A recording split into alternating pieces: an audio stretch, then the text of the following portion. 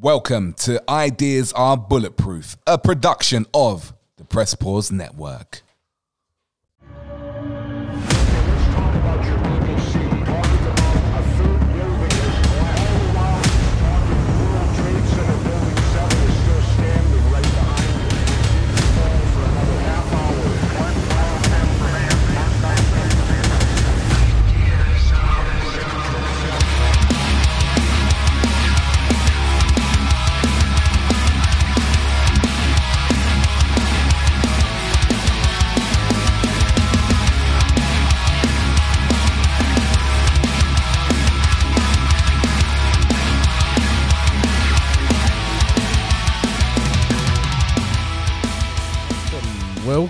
Welcome.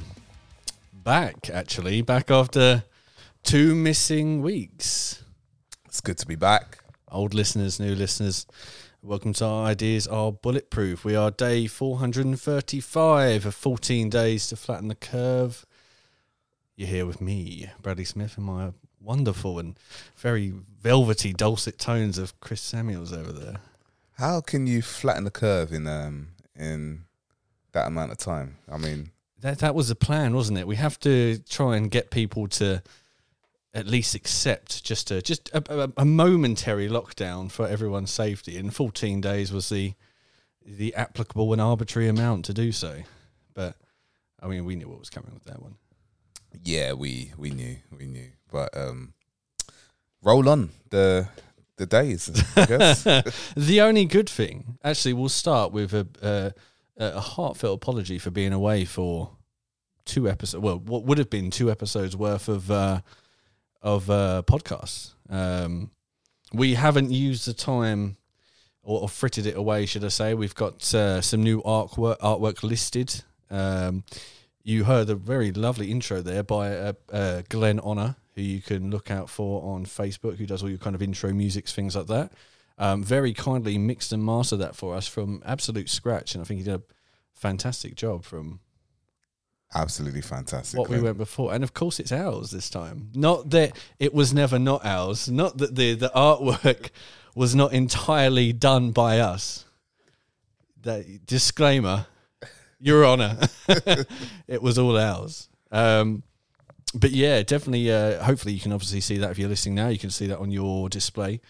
And yeah, I mean, for those of you who know, you can see what's going on there. And it was really good working with the guy who did it. It's worth a quick, actually, not like a plug because we're not endorsed by them or anything like that. But you know, if guys are looking for artwork, we had to scope around and ended up using the website Fiverr, which is Fiverr with 2 R's, where you can literally just look for a topic or a theme or a scheme or whatever you're doing, and you can literally just hire artists over the internet. And the guy we worked with, I literally just this was probably the most strange thematic description he ever had to deal with. You know, he had some stuff from a barber shop on there, and then a sports team, and then a delivery company, and I was like, right.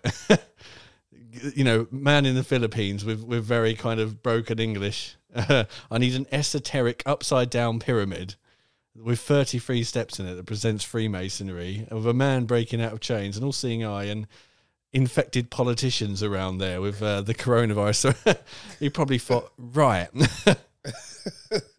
I literally said to him, is this something you think you could make happen? And he was like, yeah, no problem. And 4 days later, just churned out this wonderful piece of artwork we've got now. So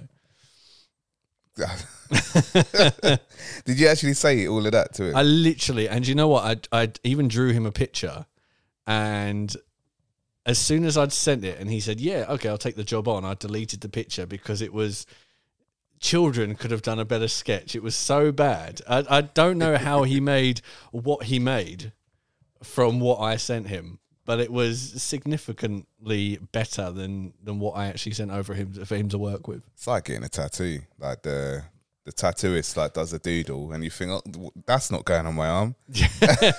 and then afterwards they just brilliantly, like, you know, they do it really, really well, and the shading is just immaculate. And I think, wow, like, you know what I mean? It's insane, isn't it? It really, really is insane.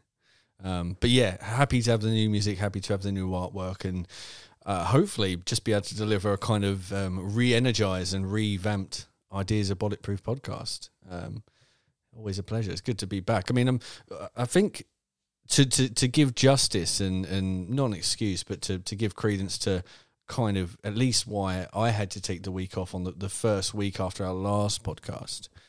I've been talking to sort of, Chris and family. I've had like a family member and you all probably know that person. You've probably all got that person in your life. You've got the friend like it, the stiff upper jaw, everything's black and white. There's no grey, there's no myriad in between there. Who's, if you ever talk about mental health or you talk about struggling or you talk of anything about that, they're just like, nope, crack on, chin up, you get on with it. And out of nowhere, this person just started messaging me and just saying, oh, I'm waking up every morning crying, I'm falling to pieces, I'm not eating, I'm not drinking, I'm not doing anything.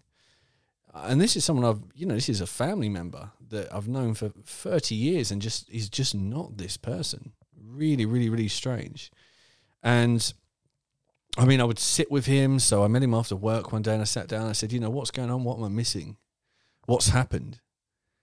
And he said, oh, nothing's happened. Nothing's going on. I don't know. Nothing has happened to me. There's been no event. There's been no sadness. There's been no, I've found nothing out. I'm just wake up every morning crying for no reason. And of course, anyone who's gone through mental health can say that can happen. But most of the time there is a catalyst for what brings that on. Some kind of traumatic event or grief cycle or loss or whatever the case is. And it just wasn't there for him at all. It was so peculiar. And as mentioned so many times, my partner's a nurse, and we sat down and listened to him talk about what was going on, or him try to explain what was happening for him. And we both, and again, she's seen it so many times because she works through it on a daily, we both had the same conclusion that this is someone who is going through what looks to be the side effects of what seemed to be psychiatric medication. That if you've known anyone that's ever been on antidepressants, they have about anywhere between 2 to 4 weeks where they just go absolutely off the rails. And obviously much of the medication warns you about that eventuality before you take it, that because it's adjusting your serotonin levels, that you're going to have a very, like a roller coaster experience for a little while. And it's, in some ways, it's the most dangerous point of jumping on antidepressants, because it can take you from a fairly volatile situation to doing some really horrid things. And that was our conclusion for both of it, that this is someone who is not on any antidepressants, who's not taken any drugs, who's not done anything. He's going through an absolute roller coaster of the side effects of the implication of some kind of, again, psychiatric drug. And given what we've spoke about in the previous episodes regarding viral shedding, the vaccine in people essentially leaking out of the vaccinated and affecting the unvaccinated.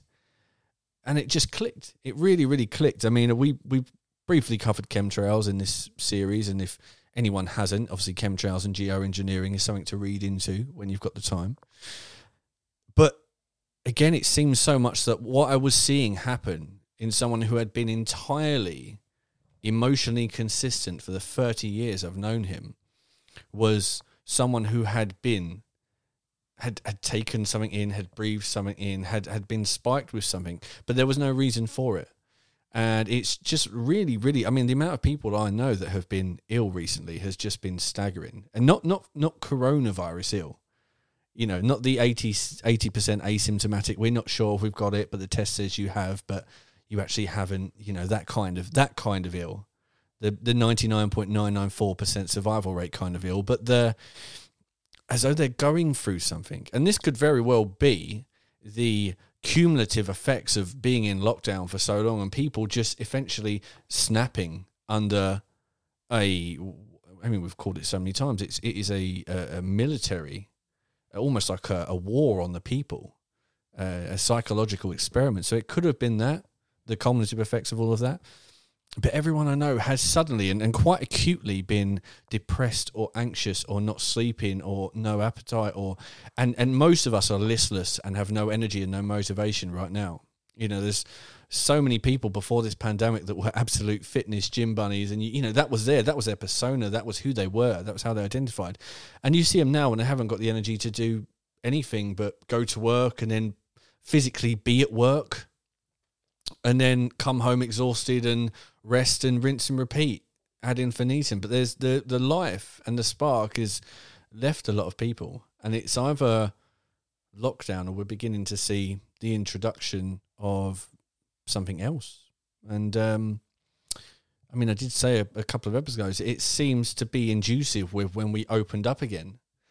Everyone was a little bit so-so, but maybe, I mean, when people were on furlough, and obviously a great deal of people were on furlough, they seemed generally happier. But as we opened up, and maybe it's going back to work, maybe it's life returning to some kind of normality, that people thought, oh, do you know what? I really liked being off. I enjoyed the time with the family and the rest and the lack of stress, essentially.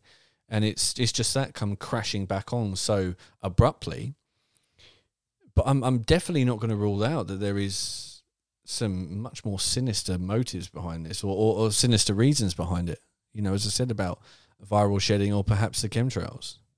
But yeah, if you're listening, if you've got guys around you that are suddenly, you know, in the last month, let's say month, kind of struggling, or suffering, or they just seem to be presenting with kind of new and unexplainable symptoms, it's worth bearing in mind that it might not be something that you can help with, or this, again, if you know a lot of people that are suffering through it, there's something going on cumulatively. And I mean, imagine there's going to be no real way for us all to know outside of anecdotally saying, oh, I feel dreadful, I feel weak, I feel lethargic, I just don't feel myself. But yeah, keep that in mind. Keep that in mind if it's happening to you. I know it's happening to me. So don't, if you're not feeling yourself and you feel the walls somewhat closing in, don't desperately rack your brain for problems where problems don't exist, because it might have absolutely nothing to do with you. It might have nothing to do with anything that's going on in your life. And I know with the family member who had this, he was looking for problems where we felt, and I think he felt, none existed. And he was blaming all these different issues he was going through, all these feelings he was going through on his partner and his home life and work and all these different things. But these are things that we know he's not unhappy with. It was just desperately, clutching in the dark, looking for something that would make him feel this horrible way. And it, as I said, it's probably nothing to do with anything. But anyway, that's my ramble. I thought that was interesting. And again, we owe it to you guys because we try and make sure we're here every week. But as we've said so many times, we're literally ordinary people, everyday people who work 40 plus hours a week and have families that are struggling and friends that are struggling and partners that are struggling, and we're all struggling. So we do miss a few, and we hope that you forgive us of those grievances when we have them. And we always, we never miss a podcast and just, I will just miss it. It's fine. We feel absolutely fine about it. I mean, I personally always feel that level of responsibility to get on here and get this stuff out. And it is upsetting when we have to miss him. So, yeah, if you're a regular listener and you've missed us for 2 weeks, we do sincerely apologise. We'll try and crack that down in the future. Most definitely apologise, and that's so. Well, it's good that you're back, and good that we're back. Good that you're all listening out there, and thank you for that as well. So, the only good thing, I thought the only silver lining in all that is that we've just got such a wealth of things to talk about. I know for every week, because most of the time when when things were happening, they were quite short notice. So I did my notes for the last 2 weeks of stuff to talk about. And I'm sure Chris had some stuff loaded that he wanted to talk about. And they've obviously just been left on the back burner because we haven't had the chance to speak about them. So we've got some good stuff this week. I can't wait to hear. Yeah, I mean, is there anything that you think you could bring up, Chris, about just before we kind of crack into the ifs, ands or buts of the mainstream media and all the stuff we've been seeing this week, which I'm avid to discuss? Any observations you've seen? I think the main one is just a whole load of face masks, surgical masks, zombie fired masks, people continuously driving with their masks on. Someone riding a bike this morning when I got out of my house, riding a bike with a mask strapped to them. I'm thinking, and for me, that's just propaganda. So many public health officials have said, and members of parliament have come out and said that people will, even when if they were to lift the mask mandate tomorrow and say, right, no more masks indoors anywhere, whatever, they said people will still be wearing these masks for many years to come. Yep. Because they just cannot shift the psychological induced fear that's been pushed on us, on everyone. The one that I don't respect is seeing parents putting their kids through face masks. Oh, it's gross. It's really gross, especially when there's no legal side to it. And again, if the children are not statistically not really at risk for this, I mean, it's such a diminutive percentage of kids that actually have it, and a tiny, tiny fractional percentage of children that have unfortunately died from it. It's essentially an anomaly, statistical anomaly at the levels. And that was so much of the argument for taking the face mask off of school children. But lo and behold, obviously, the government's, the thing is that the kids don't suffer from it, but then they carry it back to the grandparents. But the grandparents have been vaccinated now. We have vaccinated a vast majority of the people in this country. So why does it matter if they bring it back? Does the vaccine not work? Isn't it funny for something that they've got so much faith in that we all have to be vaccinated with, and we have to have 2 doses with, and we cannot return to normal without taking this vaccine? They don't seem very certain of it. They don't seem very sure of it. There's always not that we're surprised. I mean, there's always conflicting stories that will arise. One week, Matt Cock was saying he was saying that 2 jabs, people can still die from 2 jabs. I know I'm sure he made a mistake as well. I can't remember what the mistake was. I had it. He made a mistake on air. He said something. It will come back to me. He did a Freudian slip not too long ago where he said people are dying from the vaccination. He meant to say virus, obviously. Yes, but he said, yes, that's the one. That is the one. I saw that one. And then you've got this whole thing of now the jab cures the new variant. I saw a headline saying it. So, which one is it? Yeah, and that's such a good point, because they're like, we've got to worry about the Indian variant. The Indian variant was always going to come up tonight, and I've got some good bits on the old Indian variant. But they're saying, don't worry, because as far as we can tell, the current vaccines will fix the Indian variant as well. So why are we worrying about it? Why are we literally worrying about it? Of course, I mean, I'm sure we said a couple of podcasts ago that what they would do is they would, and it's, if you think about it, it's exactly the same as what we saw last year. The timescales are ever so slightly different, but it's the same thing. We were told that the coronavirus was around back in, February, March time. We locked down in March. They locked us down for several months, and we came out of lockdown effectively for what was the summer, more or less. And then obviously it rose and went mad again during the kind of coming into the winter months, and then we locked again over Christmas. And we've done the same this year. We've basically locked down for the first part of the year.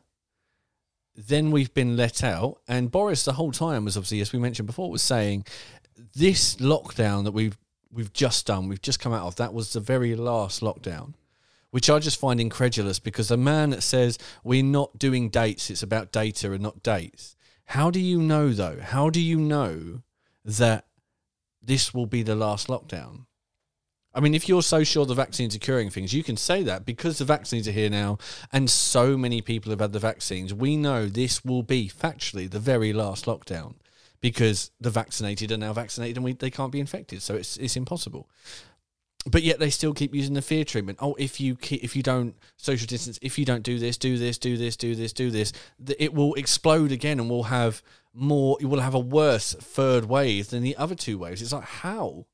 If 50% of the population of the UK is now immune, how can we ever go back to the apparent spikes that we had in April last year and all the other times? It's just you cannot read anything more to that than they don't believe in the vaccine. And if they don't believe in the vaccine, why do you believe in the vaccine? That's the question everyone needs to ask themselves, especially now when we're coming to the point when they're starting to do trials on children now. Sick. Yeah. I saw a video. I think I saw it today. I can't remember where it was. I think it's in America where they're doing 12-year-olds vaccinating 12-year-olds, and there was a big protest outside. Parents were raging with the police, and the police were just standing there doing nothing. I mean, at least there was a protest.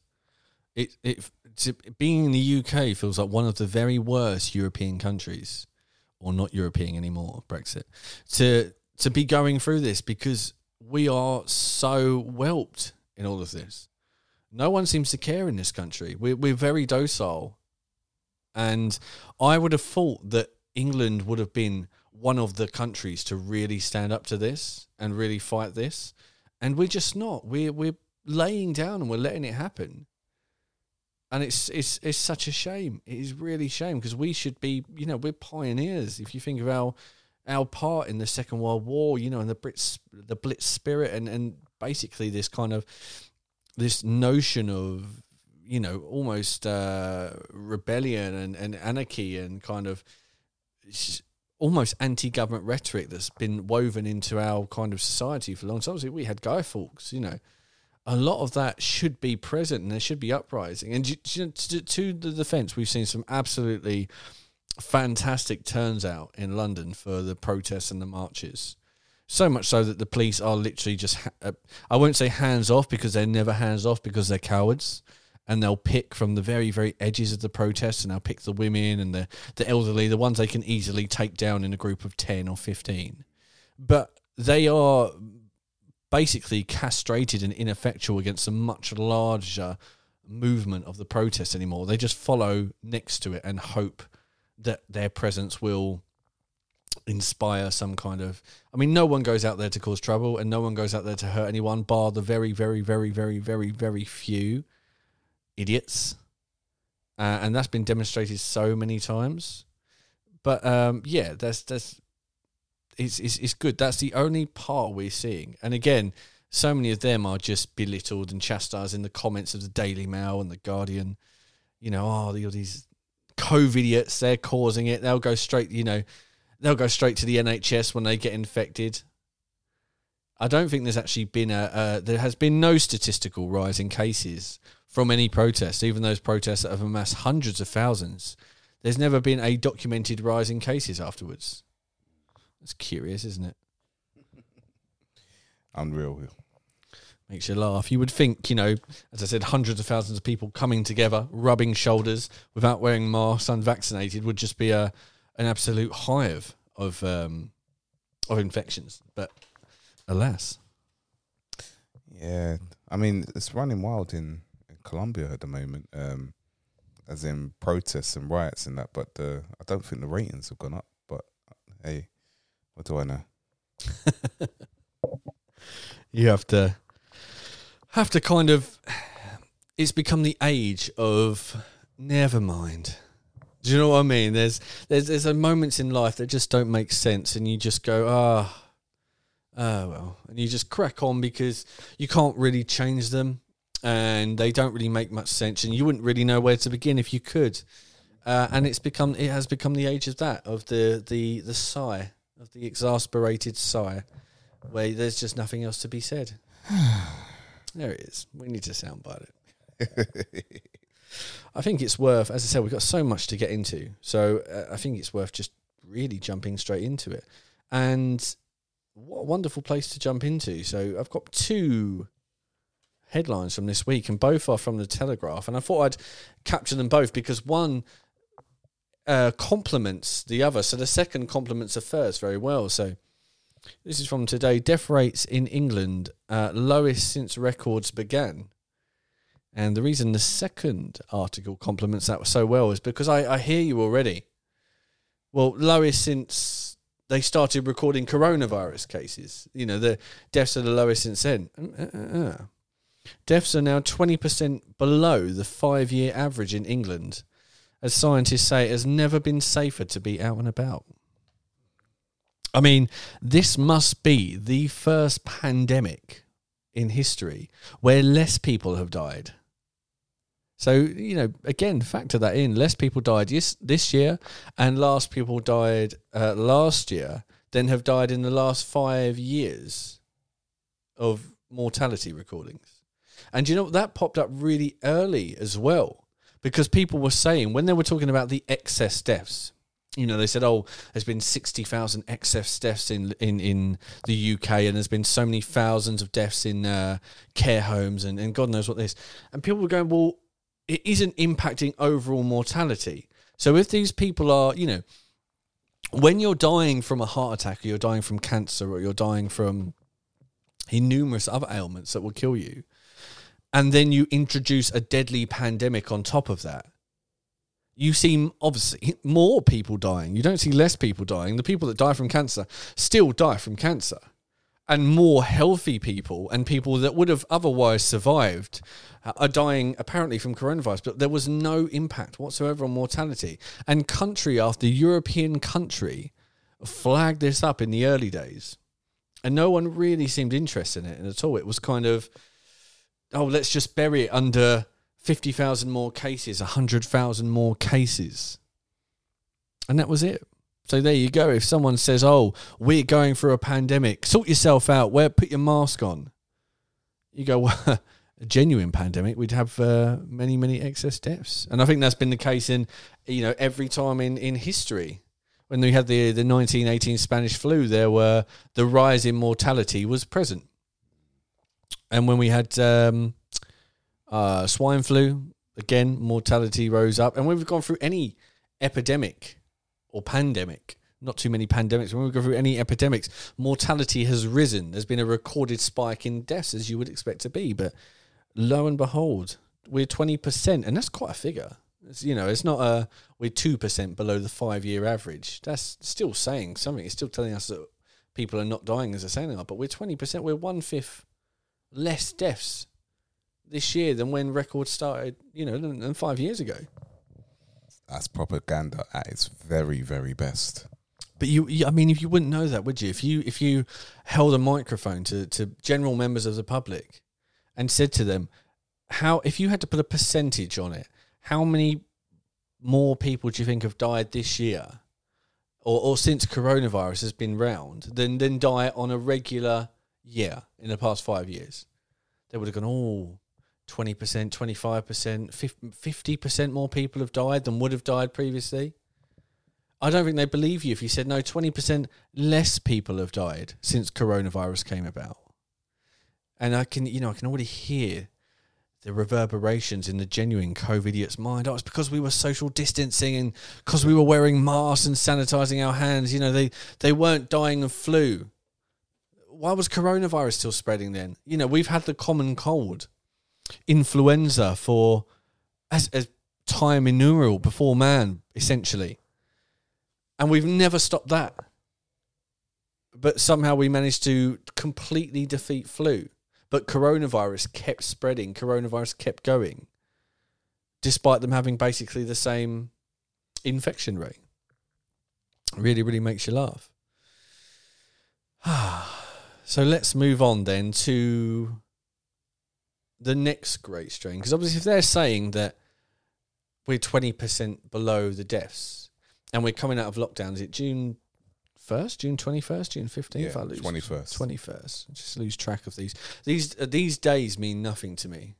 Because when they say, oh, as of June 21st, you can hug your family again and you can meet in clusters of more than 6, nothing means nothing. Is irrelevant information to me because I've been doing that the entire time. You know, just in my day-to-day job, I meet dozens and dozens of people. And I haven't worn a mask through the entire thing. My friends and family haven't worn a mask through the entire thing. Right now, the three of us are sitting as we have sat so many times over the past 6 months within about 6 feet of one another. None of us wearing masks and none of us could care less if they put any physical effort into caring less. And none of us have had COVID. None of our relatives have had COVID. It's interesting, isn't it? Again, I handle people's money, shake hands every day, liaise with people mere inches away from me. People who long before social distancing was a thing had no prospect of social distancing. Do you know who you sound like? I don't know. You sounded like Boris before he got COVID. Is it? Yeah, shaking hands and that. Maybe I've shaken hands. Maybe that's it then. Maybe I'll get rushed in and I'll make a last ditch effort of survival. Yeah. You never know. But of course, as we said many, many podcasts ago, they're going to let you out. They're going to let the prisoners out of the pen because they have to. This is obviously the great illusion is that they control us through force. And they don't control us through force. They control us through compliance. Anytime we choose to say no collectively, unanimously, this would stop. But we don't do that. We're all too segregated and divided to come together. And obviously we've seen so much on, race relations and sex relations and, gay, straight, transgender, black, white, the last year or coming on to a year and a half now with COVID has been an absolute pinnacle for these kind of events as well. At a time when we really should be coming together more than ever, they've done more than they've ever done to push us apart. And that's because they know what a threat we are. They really do. But we said many episodes ago that they would let the prisoners out of the cell and then they would come up with a new variant or a new strain or a new reason to lock us down because the damage is frankly not done yet.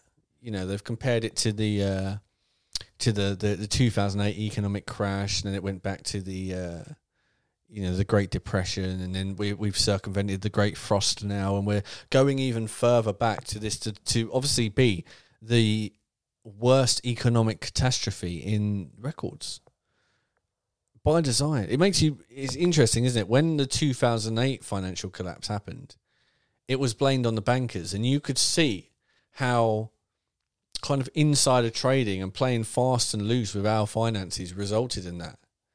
It resulted in the complete, crunch of economics, and we knew there was a certain group at fault then that we could point the finger to and say these are the guys that did it.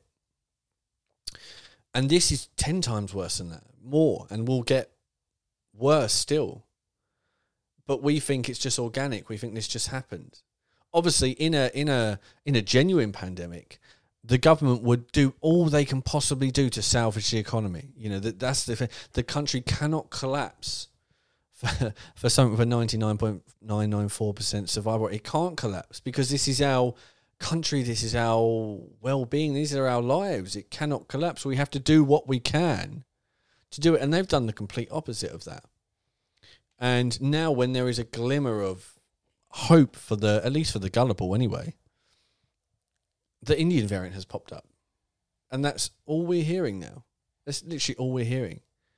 And as I said, over a couple of episodes, we went over the clips that were circulating on Sky News and BBC News and all these various mainstream news YouTube channels and social media pages of the poor mother in the purple dress, falling down on the sidewalk in India, and the heartbroken daughter performing CPR on top of her, trying to revive her, and them saying, look at people dropping dead in the streets from COVID. Very, very reminiscent of China. And then it turned out that was footage from a gas leak from several years ago that they just used and said, oh, look what COVID is doing. And again, that was... I'm surprised people don't see the patterns. That's what really gets me. I don't resent anyone for a second for kind of being captivated or betwixt with what happened. Because even in the beginning, when this very first happened, I would say I was swindled by it to some degree. There were all these videos that were leaking online from China of these people that were trying to reach out to the world, it seemed, and say, look, something is happening over here, pay attention. Like, they're trying to censor us. And the way we think, obviously, we were seeing those videos and thinking, wow, something is happening over there, and they're trying to to hide it from us. The CCP is trying to stop that from getting out. And then we see the videos of people collapsing and thinking, wow, this is something here. And this was in a time where people weren't really interested. It was just another doom and gloom story on the news. But it just quickly became apparent that it wasn't that. It was when the mainstream took it up and saying, look at all these videos just leaking out of China, just leaking out of the Great Firewall. And we're picking them up. We're doing the service. As soon as you can rest assured, as soon as the Western mainstream media gets hold of anything, it's not a genuine conspiracy. They said the same about Dominic Cummings last week. Said that he had a document, an explosive document, that explained exactly why the Prime Minister had kind of decided to leave the lockdowns running so long and turn to them. And this was some document that had never been seen, had never been unearthed before, and it was going to be a scandal. It was going to blow the lid off of things, why Boris had to do what he had to do. That's not genuine, because the media doesn't print genuine, I won't even call them conspiracy theories, but that's, they don't report the truth. If there's a conspiracy or there's a scandal, it's a genuine, it's a false flag. It's something they want you to know, and they want to intrigue you with the mystery, but it's not real. Of course it's not real. Do you think Dominic Cummings had this great secret, this revelation that he had to share, and then he went straight to the mainstream press of it, which is controlled and has a very vast history of stopping whistleblowers and such from speaking out? Do you think they said, Dominic Cummings is going to blow the lid, he's going to make us all look stupid, or he's going to do something that's going to really break down the allure of a credibility that we've had all this time? Of course he didn't. This was orchestrated like everything else is, where they go, let's say there's a big scandal, and let's say that Boris knew something that none of us knew, and that's why he had to lock us down. Boris didn't want to do this to us. Boris wanted us to go out. Boris wanted us to go back in the pub. Boris wanted to go back to Greggs. Did you see the video where he was interviewed about Greggs? No. He was on LBC, and they said, you say you go to Greggs all the time, Boris. And he's like, I do. I love Greggs. Greggs is my thing. I'm a Greggs guy. And they're like, well, what's your favourite thing? And he's like, a sausage roll. And they're like, how much does a sausage roll cost? And you've never seen a man look more uncomfortable. He was like, I don't know, well, £1.90, I suppose. And they were like, no, they're £1, Boris. You apparently buy these, several times a week. And it was such a terrible attempt to, I'm one of you. I'm common as well. It's like, Boris, come on, Boris. You're not one of the people. Your pedigree and your people are not our people. You don't. You didn't all go to your private school, your Oxford school, when you're one of us. Not at all. Good old Joris Bonson. Good old Joris. So obviously the Indian variant is the great fear, and I've got some good little nuggets regarding the Indian variant. That this one is something that I want to kind of highlight first of all, because in the beginning, and even now, there has been no evidence to say that the Indian variant is any more transmissible, any more lethal than the current variants that are circulating in this country. There's no evidence for that. They're just taking video clips and images from India and saying, look how many people are dying in India. And you can't take a country that is vastly, vastly overpopulated, that has really poor healthcare, really poor sanitation, just a really poor quality of living, and then say, look how badly they're doing. Someone actually did the numbers, and per population size and the spatial of our country, they were saying that more people died here in the first wave than are dying in India right now. So it's not comparable at all. And even if you look at our first wave was largely propped up by false PCR testing. In the very second episode we actually did. We're not saying the V word, which is still probably one of our crowning episodes, I think, just because we were quite at the forefront of when not a lot of people were reporting what was going on with the PCR test, or you could find a video on BitChute that would give you a little talk about it, and then maybe a video from YouTube of a doctor saying a little bit about it, and then some things from Facebook saying a little. It was one of the great episodes where we managed to bring everything in a really concise and palatable format where you just got all the information in one place. So it's really, really not comparable at all, even if you believe it. And this is hoping that you haven't seen the videos that I think Chris has seen, and I've certainly seen, and perhaps you have as well, of the men lying in the black bin liners that were meant to be the bodies of all the COVID patients. Yeah, and you know, the people in them, the sadly departed COVID patients, popping their head out the top to have a cigarette, you know, a quick cigarette while the break is going on before the shooting starts.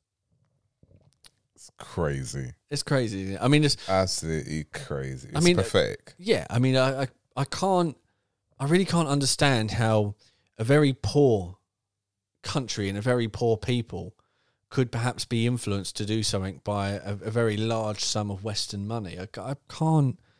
No, they wouldn't. That kind of thing wouldn't happen over there. That level of life-changing money. Yeah, I mean, these people are honourable, aren't they? It's not. I mean, they can barely afford to eat most days and have to work ludicrous hours, and you know they could each be paid a very, very handsome sum that would carry them through perhaps even years of hardship for just laying in a bag and getting a picture taken of it. It is life-changing money, man. Like, you know, that's life-changing money. I mean, that will change your life. Exactly. You know? And again, these people, there's a very famous quote that was said in by one of the rich elite in the film Gangs of New York. Have you ever seen that? Where the politician muses openly that you can always pay one half of the poor to kill the other. And the premise stands, whether it's through the physical assault or whether it's by carrying that mainstream narrative and firing it out to the world. There, you can always pay poor people who are in the worst stages of life, to do something that will inevitably lead to the suppression of their own people, their own country, if it means they can feed themselves. And, you know, such is the failings of capitalism, I guess, but there we are. But anyway, so with the Indian variant, obviously, without being able to prove that it was definitively more contagious or more deadly than the other one, they had to have a what do you call it, a niche. They had to have a something to come at you with to say, oh, well, I know we haven't said it's more dangerous. I know we haven't said any of this, but there is something. This from Sky News. Mucormycosis, the mysterious black fungus that's maiming COVID patients in India. This is an extract from it. The black fungus, which has a mortality rate of up to 50%, may be triggered by the use of steroids, a life-saving treatment being used to treat clinically ill COVID patients. Treatment for this deadly fungus costs. Guess how much it costs in pounds, Chris? How much? It's only £33. Only 33. No, surely not. Of course, 33. It's only £33. Not 33. No, the same 33. The same 33 degrees of Freemason. Not 33. 33. That doubles. Same 33 that's on the door of the McDonald's advert. Yeah, that same one. Yeah, the same Club 33 at Walt Disney, the exclusive gentleman's only club that has 150,000 a year membership. No way. That same 33 that they announced all the cases all around the world. Yep. The same 33. The 33% of people that died on ventilators, the 33. Wow. Just all of them. It's always a lot of 33s. It's a lot of 33. Coincidence. But you'd think, you know, they're going on about this absolutely deadly fungus now, which is just apparently it's some kind of flesh-eating fungus which just eats the nose, the face, the limbs of these people that are suffering from it, and they're not really sure where it's come from. They said it's when I was reading earlier, it's theorized that because steroids suppress the immune system, it allows this fungus to grow, but it's not happening in this country when people use steroids for treatment. It's only happening in India. So it could be, again, if that's the case, it's not at all relatable to where we are right now, because that would just be a testament, again, to what I mentioned before, about the poor quality healthcare and the general unhygienic and unsanitary conditions in which, unfortunately, a lot of those people live their life. But, you know, for only £33, they could fix this. And you think if it was such a problem, you know, we're so concerned about the Indian people and the Indian variant that we'll plaster them all over our news and make such a massive, you know, scandal of it. We're trying to raise publicity, but we're not doing anything to help the guys out over there at all. You know, no £33 in anyone's pocket. Of all the numbers.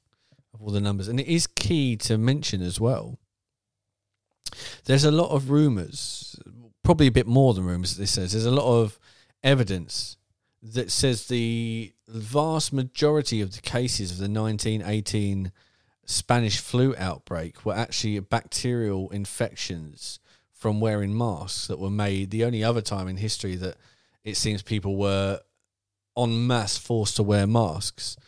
And there is some research regarding, again, it was a bacterial infection rise, and that bacteria is what ended up killing a lot of people.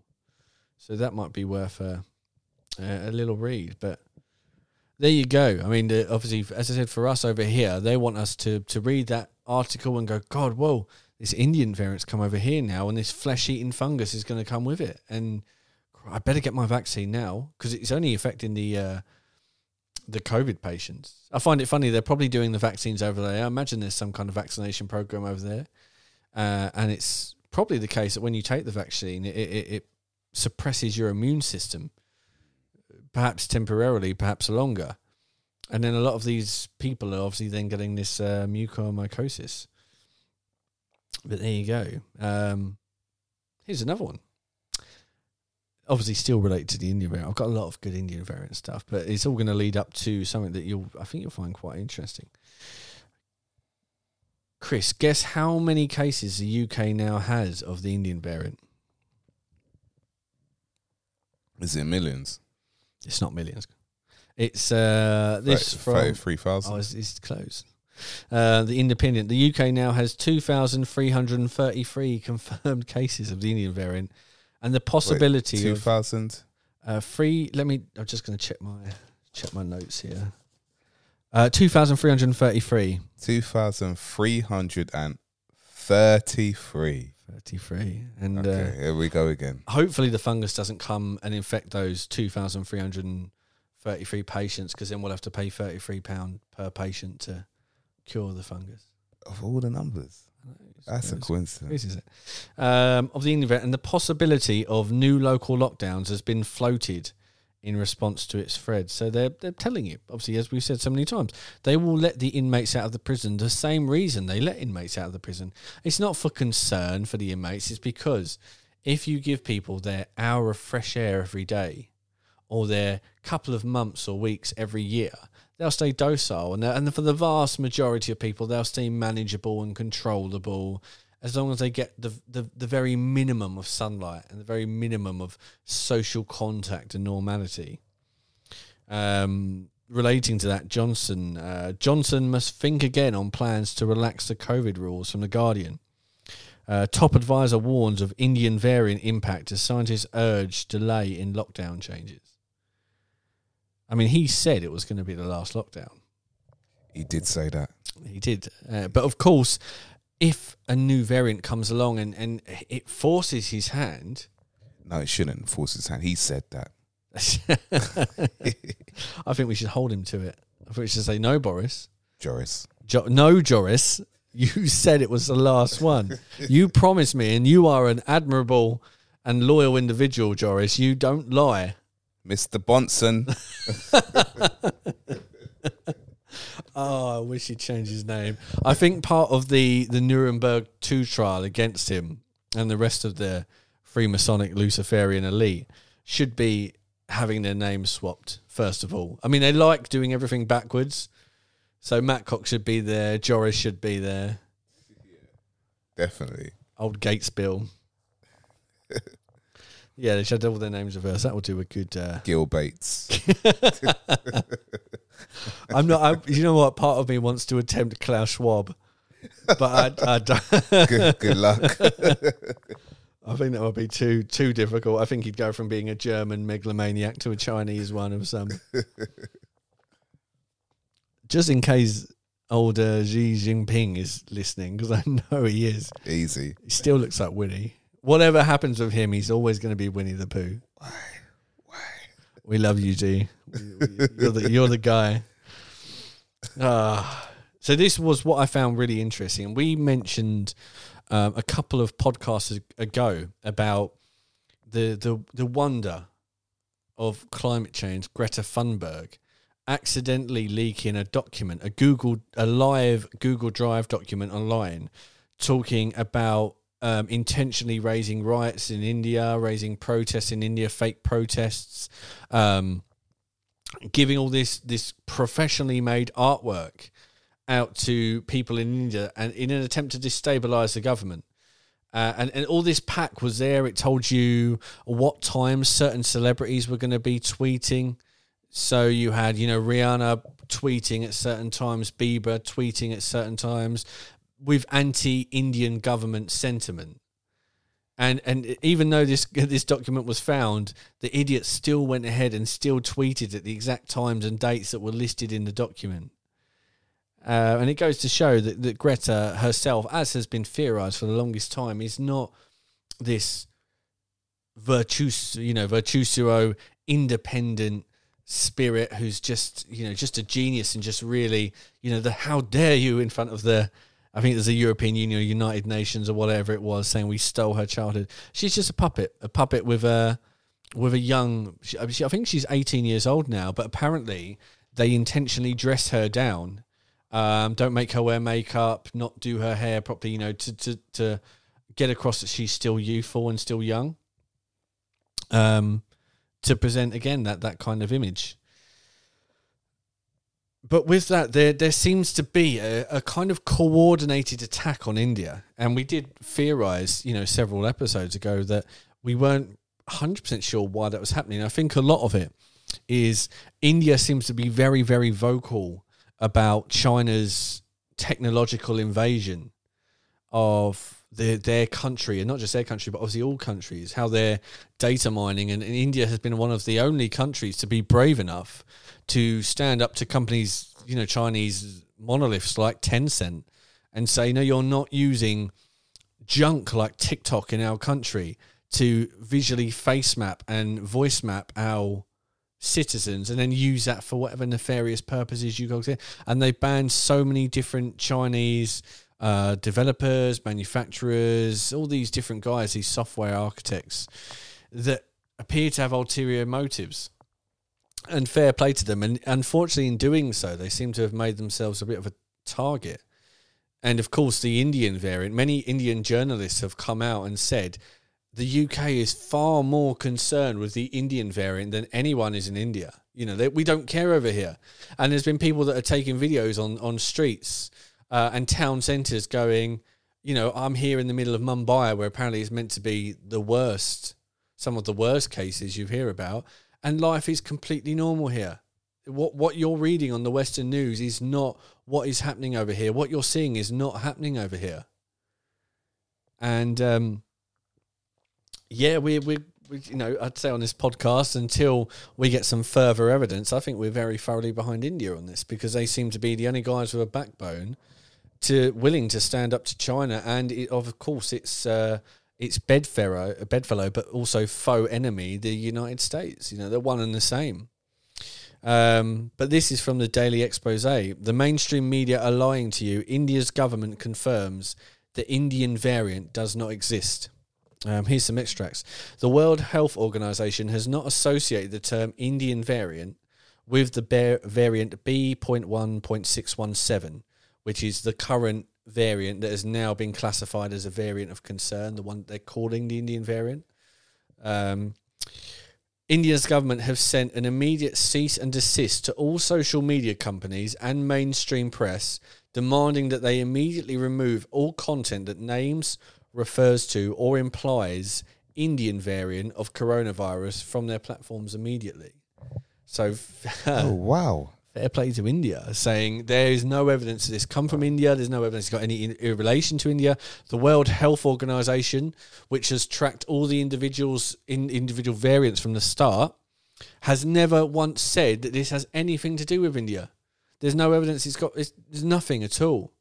And yet you keep calling it the India variant. On every social media, you keep calling it the Indian variant. You keep taking videos and pictures and saying our citizens are being burnt on great cremation pyres and saying, oh, it's because of the Indian variant. But the Indian variant is not a thing.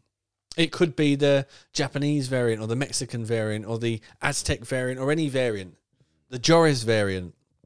But they decided to say, oh, it's the Indian variant when there's no evidence for that.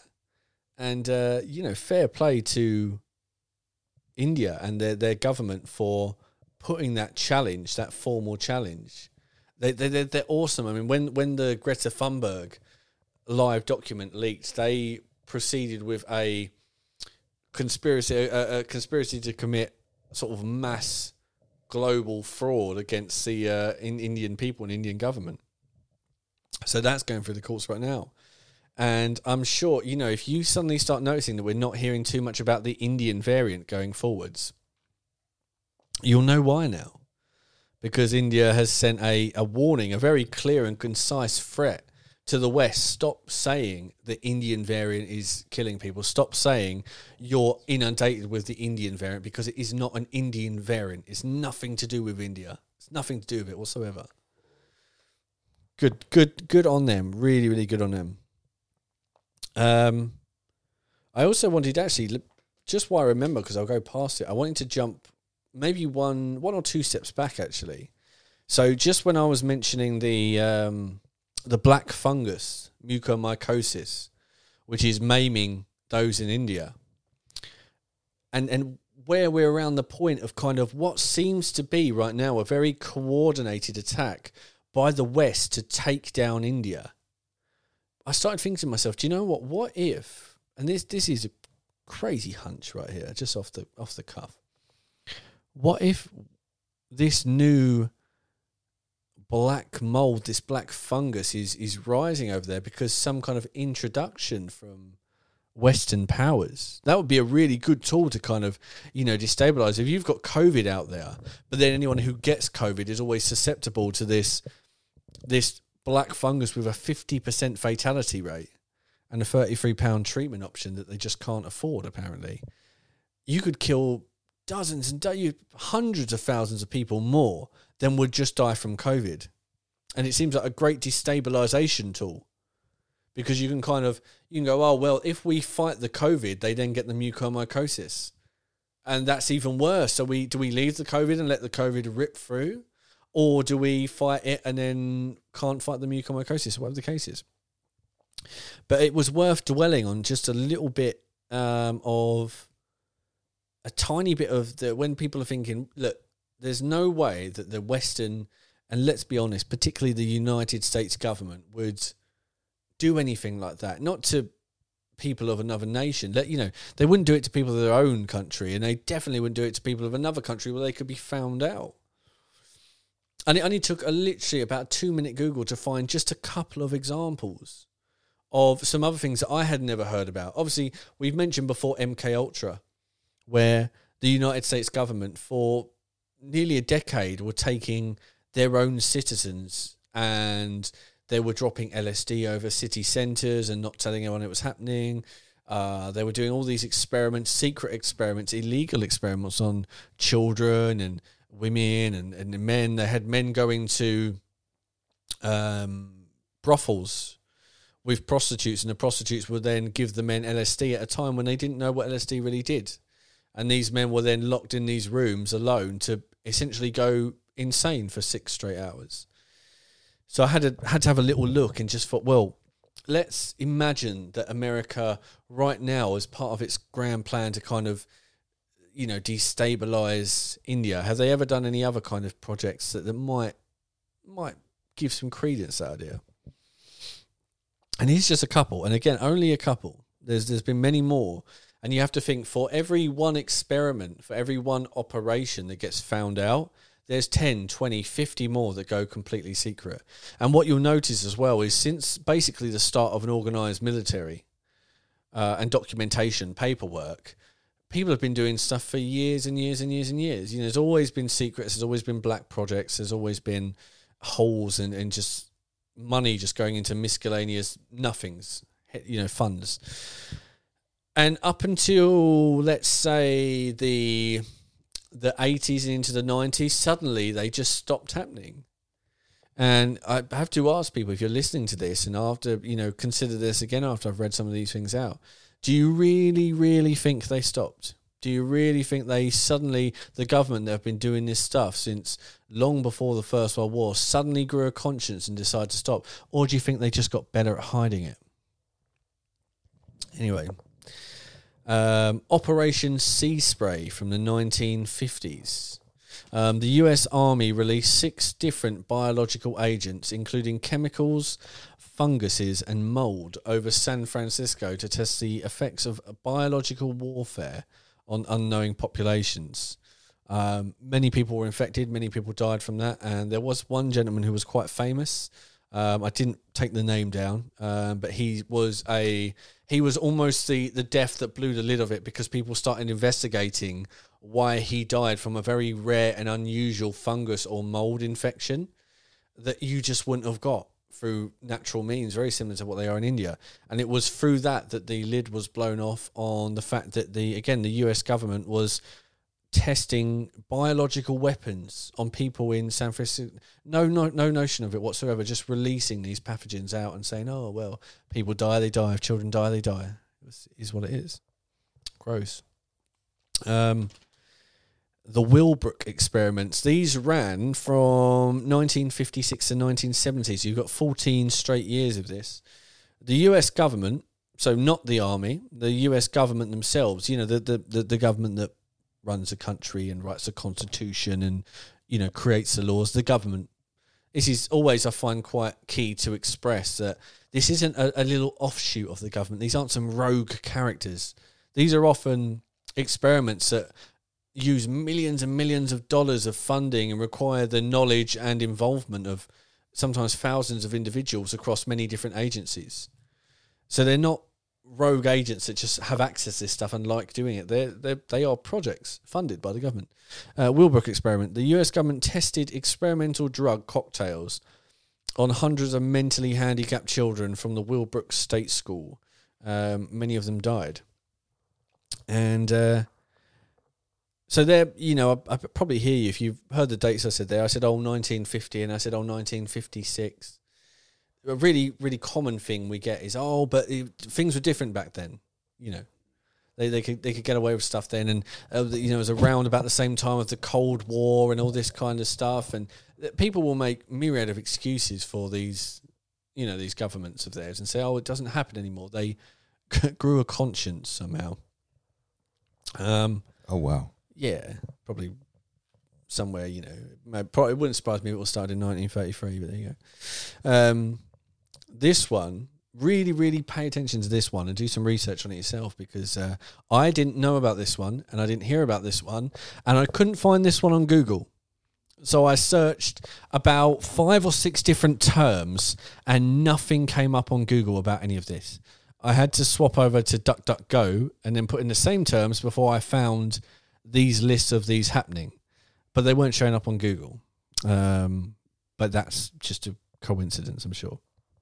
It's a massive coincidence. It's always is, isn't it? It's lots of them, but it's not the Matrix. So the measles vaccine experiment from the 1990s. Listen to this.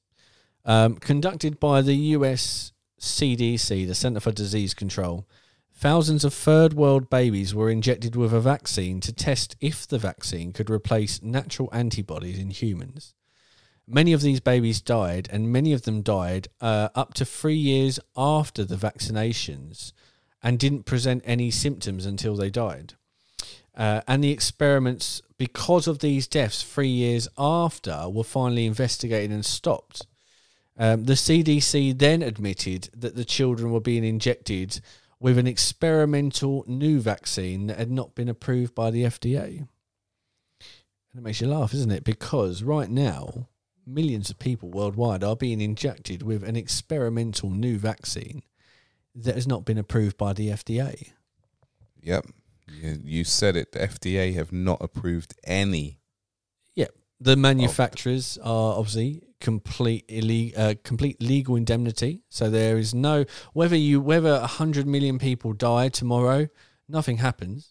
You know, the government can do an inquest, but legally, by the letter of the law, by the contract that these manufacturers put in place before they agreed to make these coronavirus vaccines, nothing can go against them. You can hate them all you want and not trust them all you want, and, you know, maybe they'll fine them or something like that, but it does nothing. I think Pfizer is one of the most fined companies in the history of companies. They have got basically dozens and dozens of settlements every single year. Someone listed them in a video, which was really interesting. I could not believe the sheer amount of things they've done, and they're all criminal negligence, lying about data. What would you call them?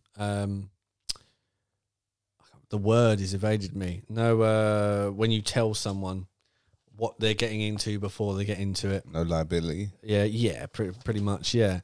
And they've been fined what is affected cumulatively about billions of dollars, and it makes nothing. It means no different to them. I think as of July, the agreement was that the manufacturers would not take a profit for around about a year from when the short-term trial started, and as of July, the trial, what would you call it? Let's call it a financial ceasefire, where you just don't take the money from them. You cannot profit from the vaccines. That ends, and they can then make a full profit going forward from every single vaccine that they push. So they're not only now indemnity, the indemnity is still present and will be present for the entire lifespan of these vaccines. That isn't up to 2023 when the long-term trials finish. But going forward, there will always be legal indemnity from it, and they can start turning a profit. So they can just kick out a poison that... And, I mean, how many people... If you've known people that have had the vaccine, and I have, and Chris has, and you guys listening at home have, how many people have said this to you, and how many times have you heard this? Oh, I had my vaccine the other day. Apart from a sore arm, I was fine.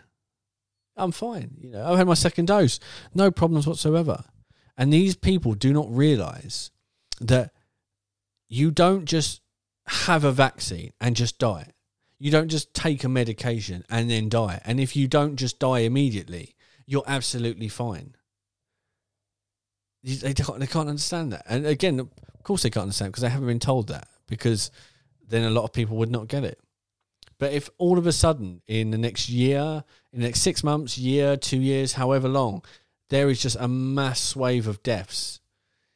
I mean, first of all, they're going to blame it on a new variant, aren't they? They're just going to say, oh, there's a new variant now, the Joris variant, and it's ripping its way through the people, and it can duck round vaccines. And they sowed those seeds months ago. Months ago, there was I think it was either the Sun or the Daily Mail, or both, actually, that put up a big old poster showing all the different variants that had found so far. And it specifically had, they're all color coded, you know, this is the orange one, this is the green virus, you know, to help you just differentiate between them. But it said under every variant, every variant's name may essentially duck round the vaccine. Antibodies might not work against this one. Vaccine might not be effective against this. So they're already priming it in your head to say, look, we'll catch the Indian variant, but if something more lethal pops up, and all these people die from quote-unquote coronavirus, but it won't be. They've already said, oh, well, it's a strain that's popped up that's got around the vaccine, and we can fix it. All you've got to do is have another vaccine. You know, have another one. It's just waves upon waves upon waves of booster shots and implantables and God knows what else they have to give you, because obviously they're working on, I think we said the last episode we did, they're working on vaccines now that you can take in pill form, but they're also making vaccines that can spread like viruses, and that was something I said in the last episode. They now have the technology to make vaccines that will spread like a virus.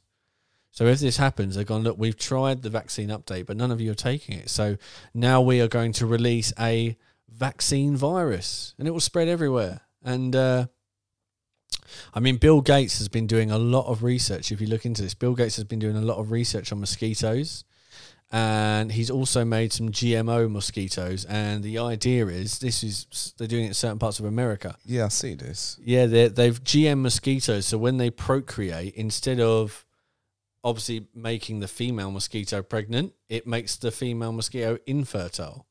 and it will essentially kill out large swathes of mosquitoes. So you have just got flying sterilization units, flying natural biological syringes that just go house to house. You don't even see them. How many times have you had a mosquito bite and you've never seen the culprit? You just start itching. You're like, I've been got.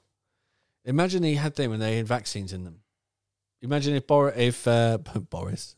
Imagine if Gates said, people are not getting the vaccine, so what we're going to do, we are going to create mosquitoes that carry the mRNA in them, or they have a gene that they can basically implant it into you.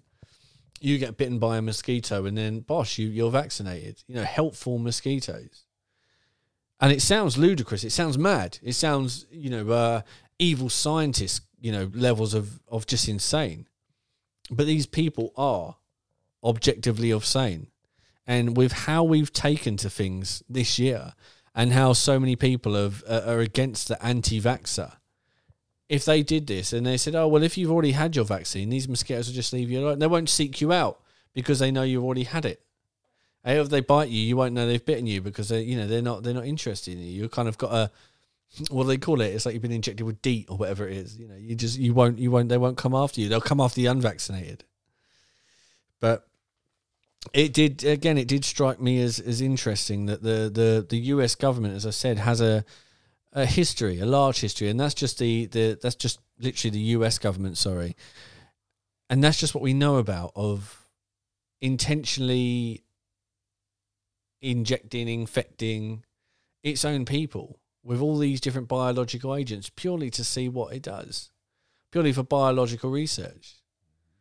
I think Fauci was finally called out by, I think it was Ron Paul, politician Ron Paul, I believe it was. But if I'm mistaken on that, I'll correct myself next time. But I'm fairly sure it was Ron Paul queried Anthony Fauci in Congress earlier, about this week or last week, and said that the coronavirus that was in the lab in Wuhan that America was funding was what they call gain of function. Gain of function is you literally take a virus and you make it far more infectious, far more deadly. And there is no benefit to gain of function. There is no reason gain of function should survive, should be around.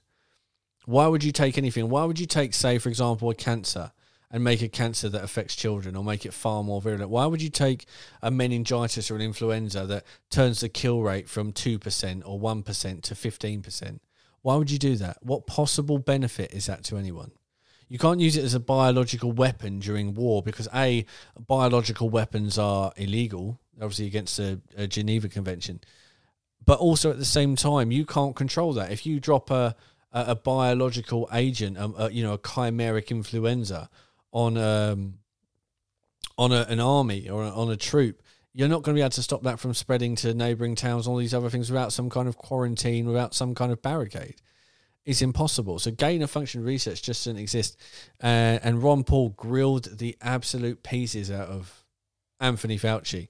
And it was so funny because he said, we have not funded, the Wuhan Institute of Virology. And he's like, well, you have funded it. You funded it through all of these different mechanisms. Sure, you haven't made an abstract payment from the US government or the CDC to the Wuhan Viral Institute, but you have funneled money through all these little side projects, all these different organizations and corporations that has then taken US money straight to these guys that have allowed them to carry on this gain of function research. And then from that, look where we are now. You keep saying it's natural, it's from bats, and maybe it's leaked, but there you go. I think there was, even in the early days, there were two Chinese scientists that were caught in the US, and they had containers full of vials, of what turned out to be SARS-CoV-2. And that was either going to be one of two things, and I'm still not sure how I feel about this, because this is either going to be the story that they want to sell you, as we mentioned earlier, the conspiracy they let you in on. Oh, the Chinese sneaked over to America to take out the American people with this secret virus, but it accidentally slipped out of their lab as well, and they got their own people, that kind of story. Or it was genuine, and you had people that were carrying cases of live viruses coming all the way from China. And again, of course, they didn't just didn't just book a flight on Ryanair and pop over. With all this live viral matter funded by the US from this gain of research to allow it to spread in the US, which sounds something very similar to the biological weapon testing that I mentioned earlier from all the different US. If the US has intentionally infected itself with this virus, we never know. And again, it's one of those cases whether you're hearing this, whether you believe that the virus is real and it's a genuine thing, but it's being overblown, or you believe that it's not real at all, and that all of this is effectively less than magic. Them telling you constantly over and over and over again, this exists, this is deadly, this is killing everyone. I mean, that would really speak more to the reason of why we are seeing 20% less deaths than we have in the last 5 years. Because if there's a real, as we mentioned earlier, if there's a real virus, where is it? Where are the deaths? Where are people dying? It's not. But there you go. If the black mold in India right now is from American or Western involvement, there's precedent there at the very least. And something to keep an eye on. Here's another one. No 33 in this one, but it's still it's a bit of a premonition. I mean, what did we say in the very early days when the contact tracing app came around and they snuck when you did your iOS, what was it, 14 maybe update on iPhone, they snuck all the framework for the contact tracing in iOS 14. And obviously, anyone who knows an iPhone knows if you don't update your iPhone, you lose a lot of the core functionality of the iPhone.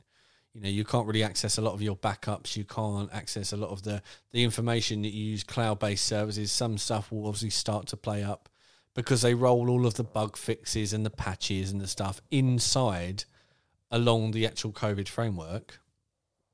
And obviously on Android, they did one step less than that. They didn't even do an over-the-air or OTA update, as they call it.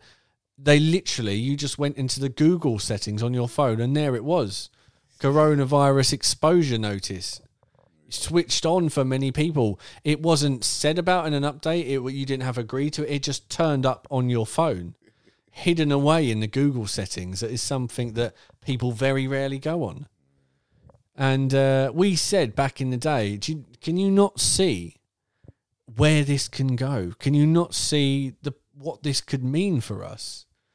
And everyone said, oh, no, don't be stupid, because you can switch it off and you can turn, you choose whether it happens or not. And again, the guys, when Google got caught doing this, they came out and said, look, it's just the framework, it's the skeleton. And unless you install the NHS contact tracing app, it functionally means nothing. It can't track you. It can't do anything like that. It's redundant. It's just there. It's a core functionality if you want to do it. But we're not, nor would we do any kind of tracking or anything like that. Anything you don't know about. Privacy is our main concern with this. And it has to be. We have to be transparent with this. We have to be clear and concise. And we're not going to do anything naughty in the background. This has been all over the place this week, and with great cause, actually. This from Sky News. Millions of Brits have been millions of Brits unknowingly tracked by their phones after COVID jabs to see if their behaviour changed. Privacy campaign group Big Brother Watch branded the use of mobile phone figures by scientists performing a secret study for the government a chilling use of personal data. So there you go. You went and had your jab. And, I don't know, because obviously I haven't had the jab and never will have the jab, despite being invited twice this week via text message to the great opportunity to go and take my jab. I did text back a rather lurid response to that. But once maybe you all know, Chris, once you've had your jab, do you have to upload it on the app? Does the app know you've had the jab? Is there something there that you put your vaccine number into or something?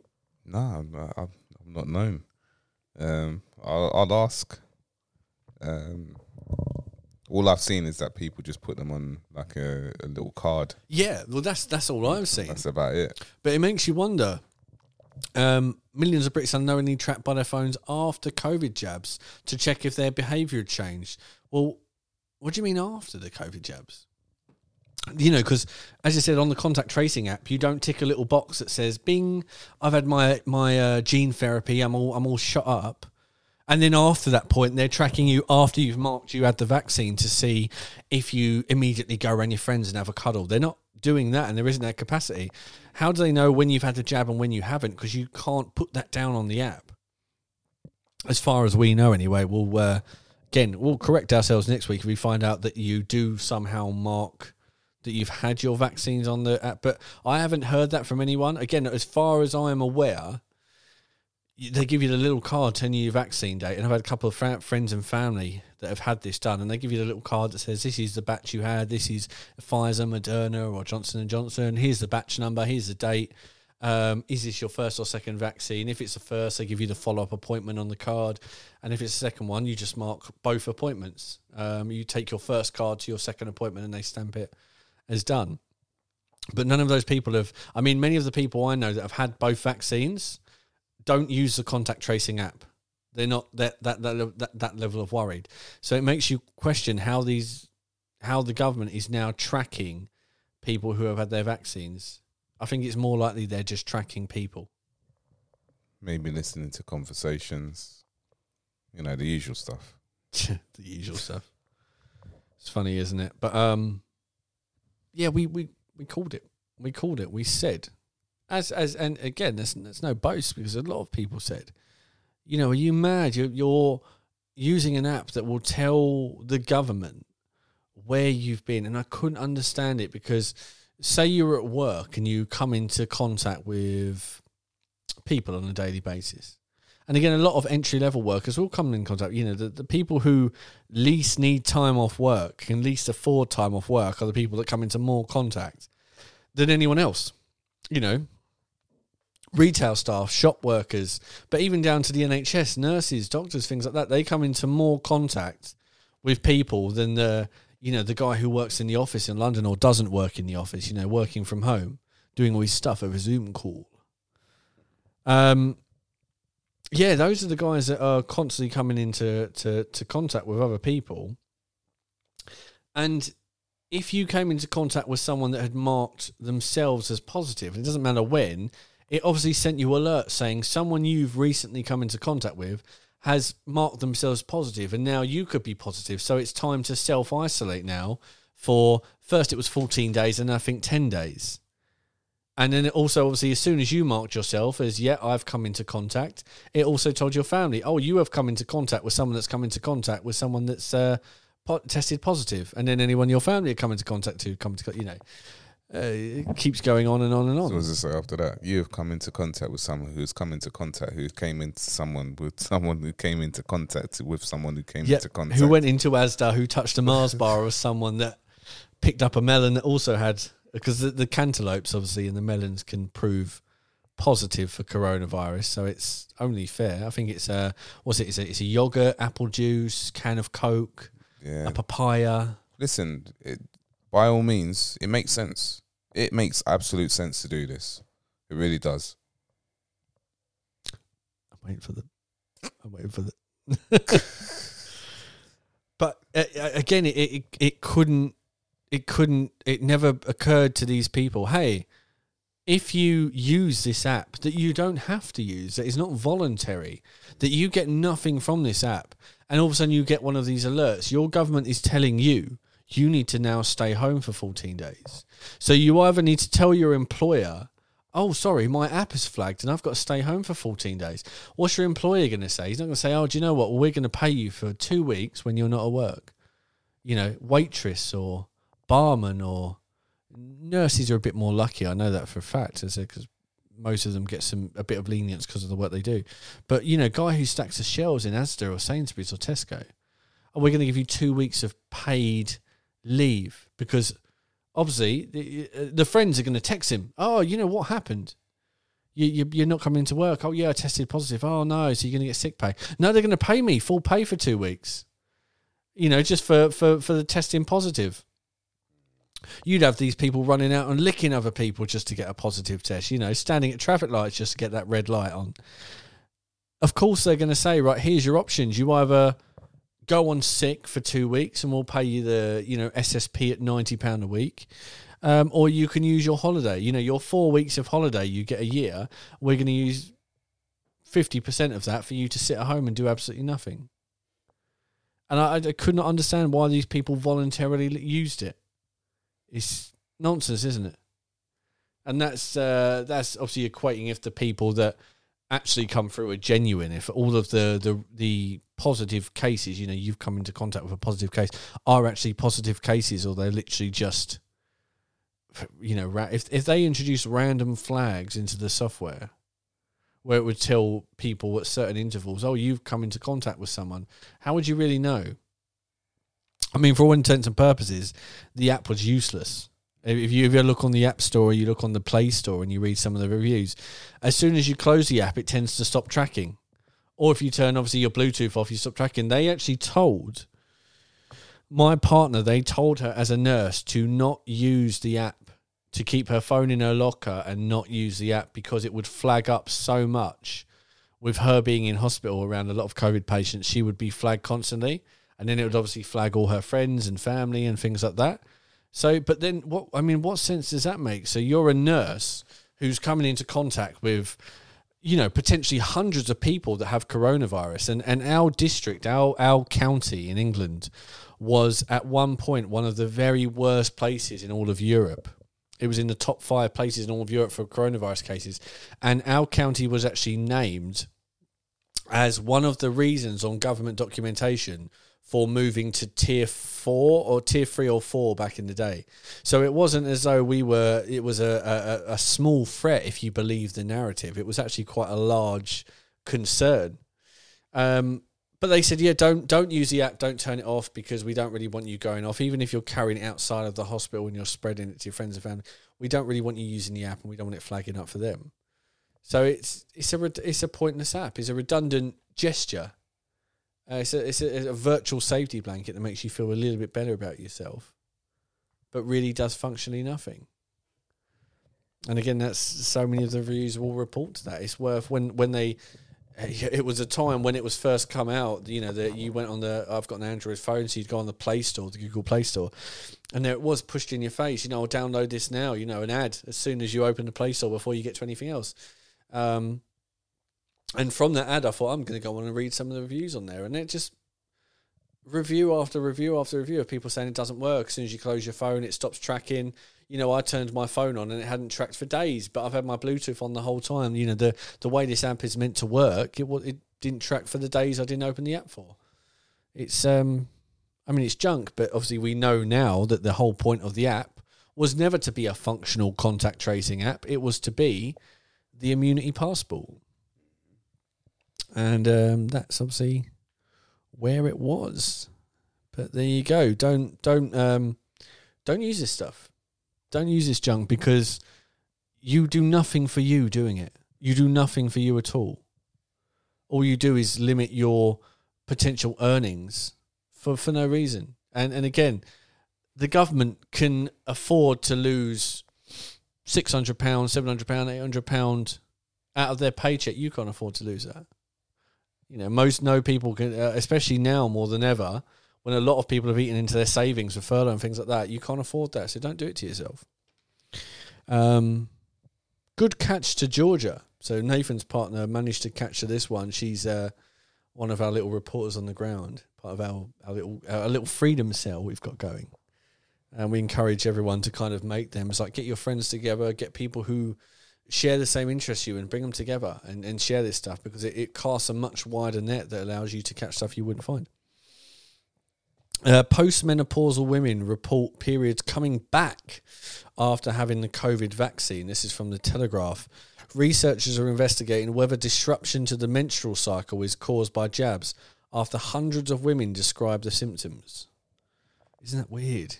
You're past that age in your life. You're no longer menstruating, and you have the jab in your 60s, and all of a sudden your period starts again. What a weird strange turn of events. And of course they'll spin that as a positive, won't they? Let's not be funny. They're going to go, girls, you're worried about your fertility. You know, you're not married. You're 35 years old. You know, that clock never stops ticking. Well, don't worry about that, because you can have even if you do stop, you know, that ovulation stops, we can give you the COVID jab and it'll just start all over again.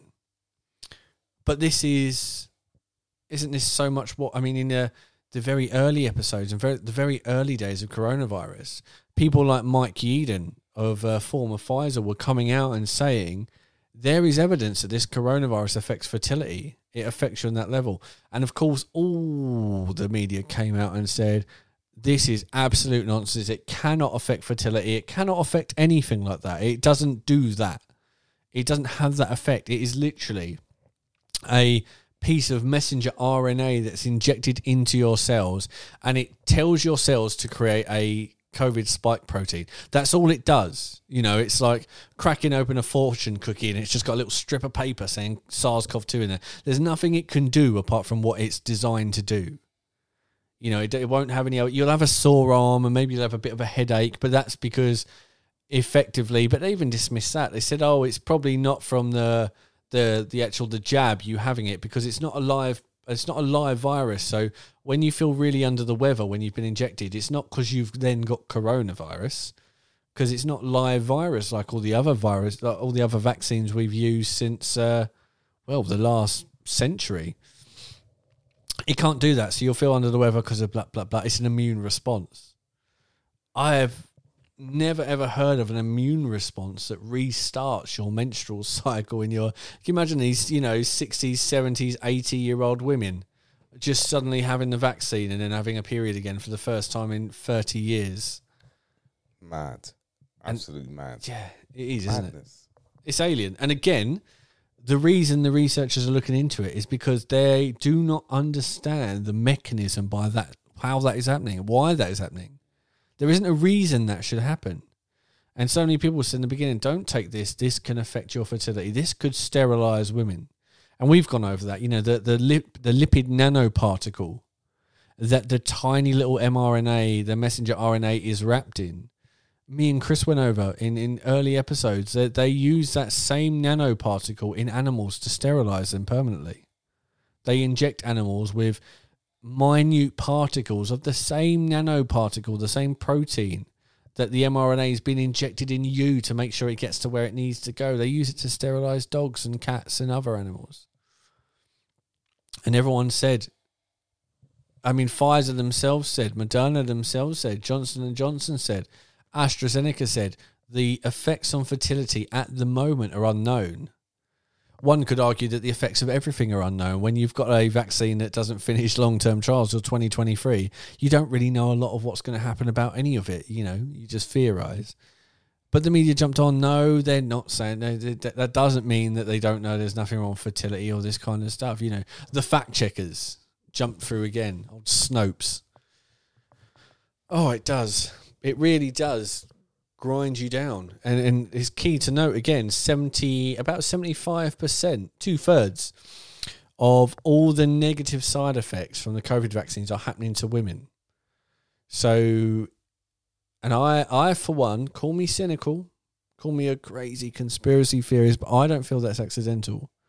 It seems almost like I mean, if you know anything about Freemasonry, if you know anything about the elite that are chasing us, the Freemasonry is an all-male fraternity. There's no females allowed. None whatsoever. And obviously, you know how they are. If you look at for example, like no females and no blacks, no coloured, nothing, but it seems to be but white, pure individuals as they see themselves. Perhaps the Aryan race as they see themselves. But you've got groups like the Black Boule coming out where homosexuality is a key component of how they exist and the kind of ritualization of those organizations. So of course they're not going to want to damage the drive and the sexuality of males. They're not going to want to damage males. They just want to switch the females off. They want the women to stop producing.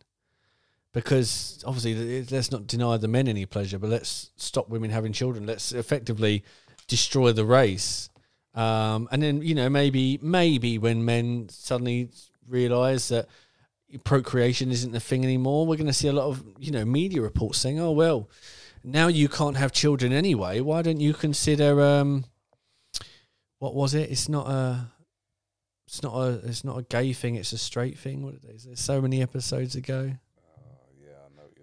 It's not a gay thing, it's a guy thing. That was it. Yeah. If a straight man sleeps with another straight man, it's not a gay thing, it's a guy thing, because male sexuality cannot be contained to just females, as God intended it. It can be shared everywhere, and it's a gift.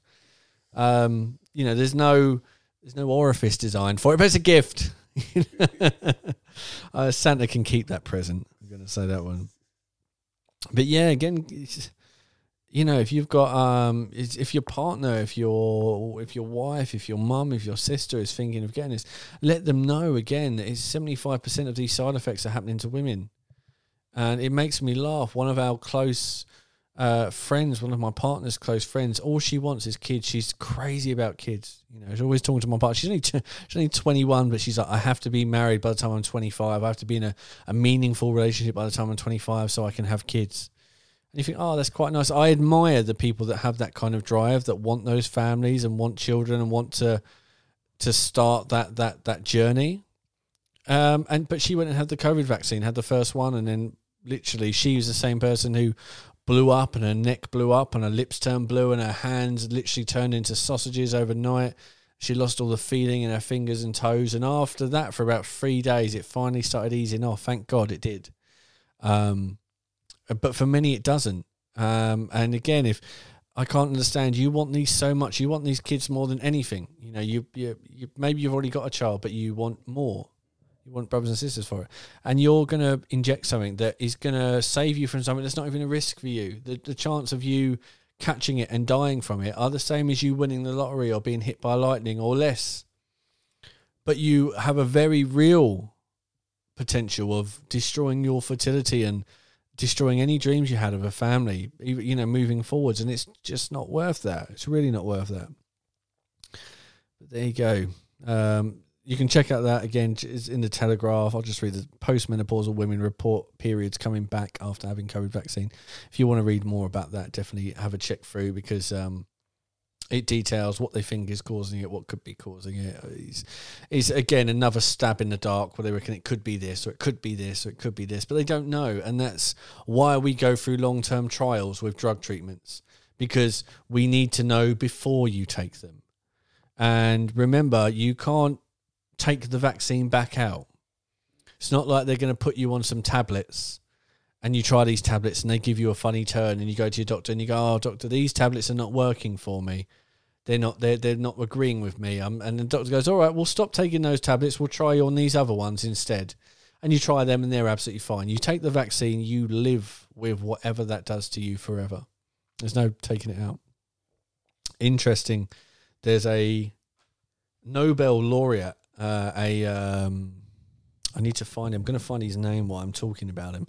A very, very famous virologist, and he was actually the gentleman who found and discovered HIV. He has come out with a video and said that the vaccinated have no chance for survival. What does it say? Luc, I'm going to have a stab at this. Luc Montagnier. Not only explains the issues with the vaccine and how the antibodies create the adaptable variants, but also explains that taking a vaccine makes it impossible to survive the wild virus, which is, again, something we went over in previous episodes. We said, and this is why they skipped the animal trials this time, because the last time they did animal trials, which is a requirement with all drugs. You have to do animal trials first, and then you learn from what happens, and then you go on to human trials when the animal trials first. The last time they used mRNA vaccines and treatments, they tested them on 50,000 animals. I want to say they were ferrets, but I'm not 100% sure if I can remember what they were. I think they were ferrets, because they're quite physiologically close when you're using drugs to humans, similar to rats and mice. They injected them all. They all mostly, apart from a few outliers, did okay with being actually injected with the vaccine. But then within about 6 months, all of them had died. All about 50,000 odd had died from what they call pathogenic priming. Has another name called ADE. But it means you effectively, the mRNA vaccines, they take what is an adaptive and what is a learning system. You know, when you get a virus, your cells look at it and they can see it and they go, right, what is this? Oh, we're sick, but let's learn how to fight it. We're fighting it. We're on the battleground with it. We're winning. We've won. And now we know what this enemy is. So when this enemy marches back into our body, we know what this is and we'll fight it again. And we've got experience of fighting this. And instead, you inject your cells with a message to your troops that says, troops, this is what the enemy looks like. And anybody else you see, they're not an enemy. So just let them come straight through, you know. Like the giant wooden horse, the Trojan horse. Just let it in the gates. It's fine. It's only this guy you've got to look out for. So you don't get that guy. But when you get a wild variant or you get some kind of change in the virus, it just goes, yeah, just go on through. It doesn't see it as an enemy. And it lets it, the only thing that stops a flu killing you is your immune system, is your antibodies from fighting it. But your soldiers think it's part of the group, and it goes in and it goes into your village and it kills all the citizens, it burns your town down, and you die from it. And nothing stops it because you don't see it as an enemy anymore. It's just a friend. It's just walking into your capital city. And that's what happened to all the animals. They caught the wild strain and they all died. And of course, that should have been a major cause for concern. But the FDA, obviously, and the government said, well, this vaccine's been given emergency powers, so you can skip animal testing this time around. Just go right past it, go straight onto human trials. And obviously, human trials don't end until 2023. So if in 6 months, 50, 60, 70, 80, 90% of the people that take the vaccine die from catching a wild strain, there's nothing. There's nothing you can do. There's zero you can do. You just have to watch the people that got vaccinated around you die, and you can't fix it. You can't save it. And again, this is the chap that has been he's been given a Nobel Peace Prize for his work in finding and all his research on AIDS. He's been a virologist for most of his life. He's very outspoken, very, very, very well respected. Again, a Nobel laureate, saying that if you get this vaccine, first of all, he's saying the vaccines are contributing towards the variants. The more people are vaccinated, the more variants we're going to make, because the virus, not the vaccine. The more vaccines people are vaccinated, the more virus variants you're going to get, because the virus, if it's organic, has one plan, and that's to spread to you, try and infect you. It will get beaten by your antibodies, and it will just buzz around, and it will manage to stay in the air for so time. Viruses don't really have any business in killing you, because once they kill you, they've killed the host, and they can't exist in you if you're dead. So a virus has to move on to the next living creature, and then they survive in living creatures. They're like vampires. You know, they go from person to person, they grow and they reproduce in a living body, and then when the antibodies kick them out, they get kicked out, and then that's how they carry on, leeching from a person while they can, and then moving on. If they kill everyone, there's no one left, and the virus dies out, and they're not designed that way. By however you want to, if you believe in God or evolution, that's just not how viruses work. But by stopping them from doing what they do, we are creating variants that are now trying to find ways to continually infect people and to carry on proliferating and doing what they're doing, because the vaccines are getting in the way of them going through and doing their job. And again, they've got a 99.994 survival rate. A tiny percentage of people die. Average age 82.4 years old, which is a year and 4 months more than the average age of death in the country. So you actually live longer with coronavirus than you do if you didn't have coronavirus. You're more likely to die without it than you are with it. And average comorbidities are 2.6 per person who died. So, again, with that kind of thing in mind, I just fall into a big pile, and just think, why would you do it? Why would you do it, guys? Why would you do that to yourself? How big is the pile? I mean, I've fallen into the pile several times. I had to bring myself back out. So it's a big pile by now. That makes sense. Yeah, definitely. But I could talk to the ends of the earth about these vaccines, but it's one of those things where you bang your head against the wall because people, they cannot fathom the solution. Yeah, I mean, they cannot fathom that this could happen. They cannot fathom that these agencies are allowed to be negligent, even though they've been granted the carte blanche to negligence. Be as negligent as you want. Do what you want. It doesn't matter. Skip the trials. If they don't work, it doesn't matter. If they kill people, it doesn't matter. You're fine. And we'll pay you for it as well. We'll pay you to be negligent. Can you imagine that? Can you imagine the guy who, comes into work and he doesn't do any work and he just messes everything up and, steals money and does all that. And you're like, you can't fire him though. And you can't be angry at him either because he's doing his best. Madness. Wow. Bless him. I bet that was Joris. Apparently he was apparently he basically failed his way through his whole life, but because of his pedigree, he could not fail. So everything he did was bumbling and stupid. He was always late. He was cast in productions when he was in school and completely bodged them. Everyone who knew him said this is a guy who is functionally is a no-hoper. He has no skills. He has no redeeming no redeeming attributes to him. If he was anyone else, he would have flunked he wouldn't have even got into these schools, let alone stayed in them. I think one of Boris's actual teachers come out and said he was the most hopeless student I've ever taught in my life. Like, he's beyond reproach. So yeah, maybe he's one of these. So they basically built the story. They already set the stage already for your feelings. Yeah. So anyone that knows this information is going to be like, like you keep saying everywhere. Yeah. Oh, Joris again. Joris. Oh, not again, Joris. Oh, he can't get anything right, Joris. Oh, his whole life was like this, and now he's involved in mine. Exactly. How does a man like that become prime minister, though? How can you fail your way to leading a country? It makes you realise that politics is an illusion, because obviously things like that it shouldn't happen. It shouldn't exist. Never elected, always selected. Yeah, nailed it.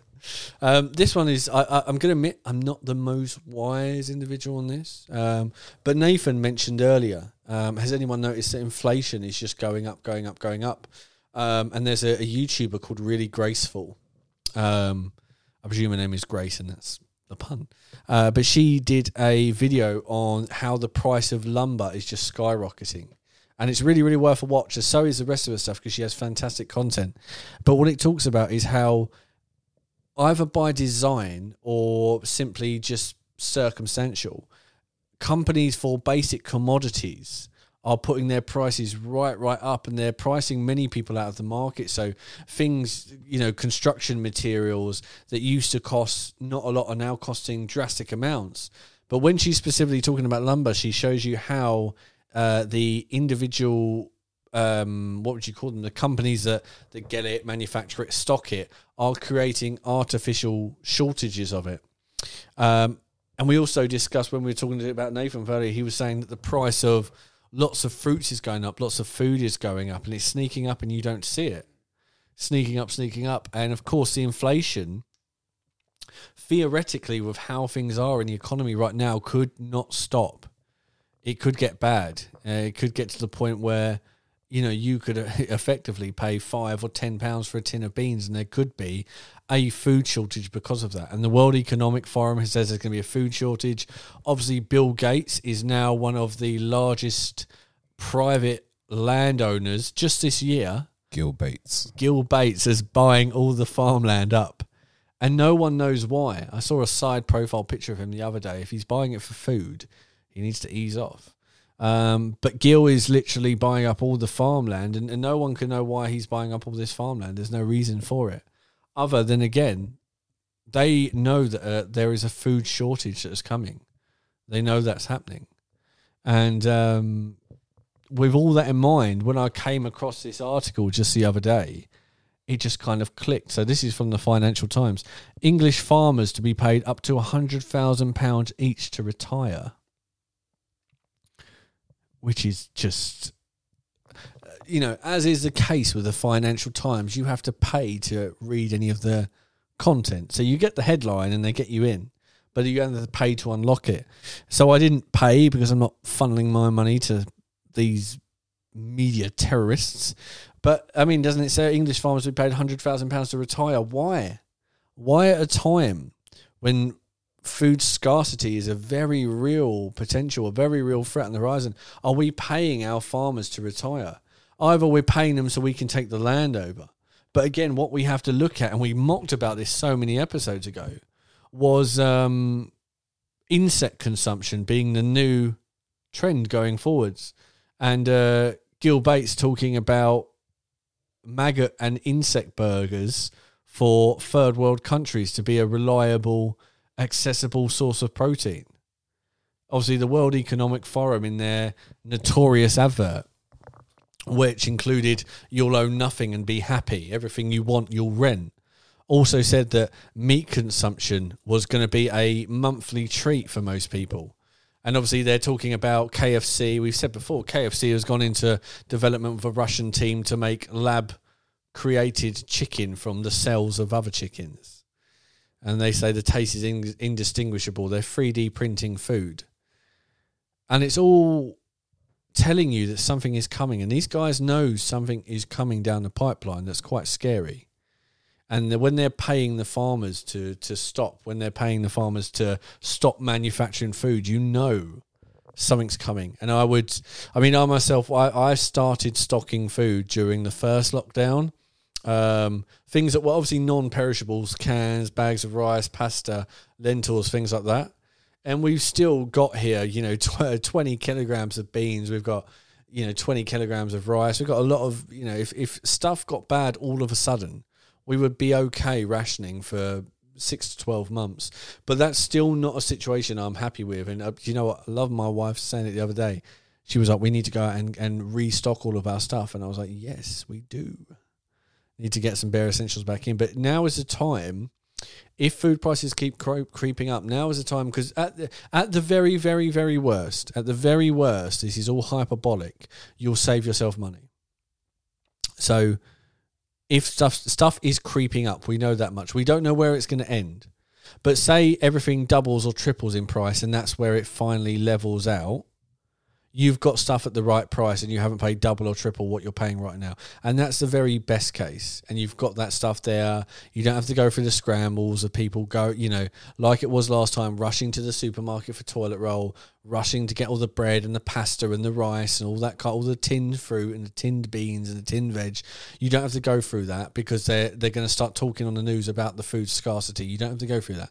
So do it now and save yourself the effort of all of that. Save yourself the worry. And as much as I hate them, Amazon is quite good for that kind of thing. A lot of the supermarkets will sell these big old 10, 15 kilogram bags of rice for 10, 15, 20 pounds, where I got 10 kilograms of rice on Amazon for like £4 the other day. So yeah, check that stuff out. Shop around, but do it while you've got the time to do it. I think we're almost wrapping up, and I've picked, typical to me, I've picked a big subject to kind of wrap up on. Should have maybe started with this one. But this is from a report that's just come out on the World Economic Forum's website called The Future of Jobs Report 2020. And I just wanted to read you some odds and ends from here. So obviously you guys can hear this. And when we spoke about the fourth industrial revolution, which is China has a plan for 2025 called Made in China 2025. And the plan is by 2025, China wants to move from being the world's factory, the world's sweatshop, to a major economic powerhouse. And if you Google Made in China 2025, you go on the Wikipedia page, it says specifically right there, China is hoping to achieve this by 2025 to move in line with the notions by the World Economic Forum and the fourth industrial revolution. And that's China's own stated goal by the CCP. We are preparing for the fourth industrial revolution of 2025. So when this comes out, and again, the industrial revolution is going to be the automation of jobs, the automation and commoditization of jobs. So your job now, where you're a waitress, again, a barman, like we mentioned earlier, your retail, your entry-level job where you put your foot on the ladder and then you grow from there, is going to be taken over by AI, by software, by machines that can do the same job you can. And people will settle for it. But this is by the guys in the know, an actual report they've done. I'm just going to read you quickly some extracts from that. Automation in tandem with COVID-19 recession is creating a double disruption scenario for workers. In addition to the current disruption from the pandemic-induced lockdowns and economic contraction, technological adoption by companies will transform tasks, jobs and skills by 2025. 43% of businesses surveyed indicate that they are already set to reduce their workforce due to technological integration. By 2025, the time spent of current tasks at work by humans and machines will be equal. We're talking 3 years. They're already saying, and these guys call the shots for everything. And this is where you'll see Prince Charles, you saw Philip, you saw Bill Gates has been there, Trump has been there, Xi Jinping have been there, Matt Hancock is there, Joris is there. They're all there, and they all go there every year, and they talk about what's going to happen. So when these guys are putting the writing on the table, you know it's true. A significant share of companies also expect to make changes to locations, value change, and the size of their workforce due to factors beyond technology in the next 5 years. And then this was probably one of the scariest ones. Job creation is slowing while job destruction accelerates. Based on current trends, we estimate that by 2025, a minimum of 85 million jobs will be displaced by a shift in the division of labour between humans, machines and algorithms. So they are literally coming out and saying this was mentioned in the New Normal documentary in the Happen Network. Give it a watch. It's probably my fifth plug because I love the documentary, where they are saying they are preparing the world for a new, what they quote, useless class. So they're saying your job as a truck driver will disappear. Your job as retail staff will disappear.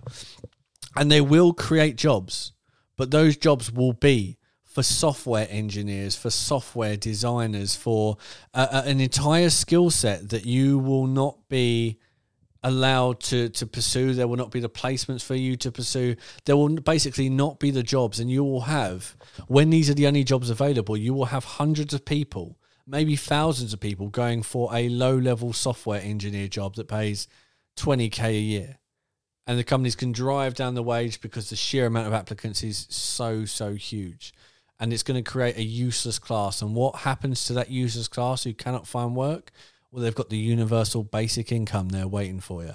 But to get that universal basic income, you have to jump through the hoops that the government tells you to jump through. And they're going to say, if you want this basic income, you got to get the vaccines, you got to get the boosters, because that's what you want to get paid for being part of a society. Then you got to act like you're part of a society. And again, don't ever think that this was all an accident. COVID was just the vehicle to get us where we are. And we're heading there far too quickly. 33%. I mean, 100%. I agree. Love it. Right. I think we're about wrapped up. As I've said so many times, Stan True, it's been an absolute pleasure being able to talk to you and being able to do this and present this to you. It's something that always takes the weight of the week off my shoulders. And really just getting this stuff out is a privilege. It's a privilege. Not many people have the equipment, the time, the finances, or indeed the talent or implication to do. So it's just a wonderful thing to do, and we'll make sure that we don't leave you guys hanging in the future. But that's it, I think. Unless you got anything else you want to add, Chris? No, that's it from me. Very interesting. I will see you next week as well. And just wanted to say there was a quote that I saw that I would love to share. This one is very, very true. Whenever there's a big story in the media, look for the story they're trying to distract you from. Absolutely. There's a Good night from Chris. Good night from me. As always, respect existence or expect resistance. Take care, guys.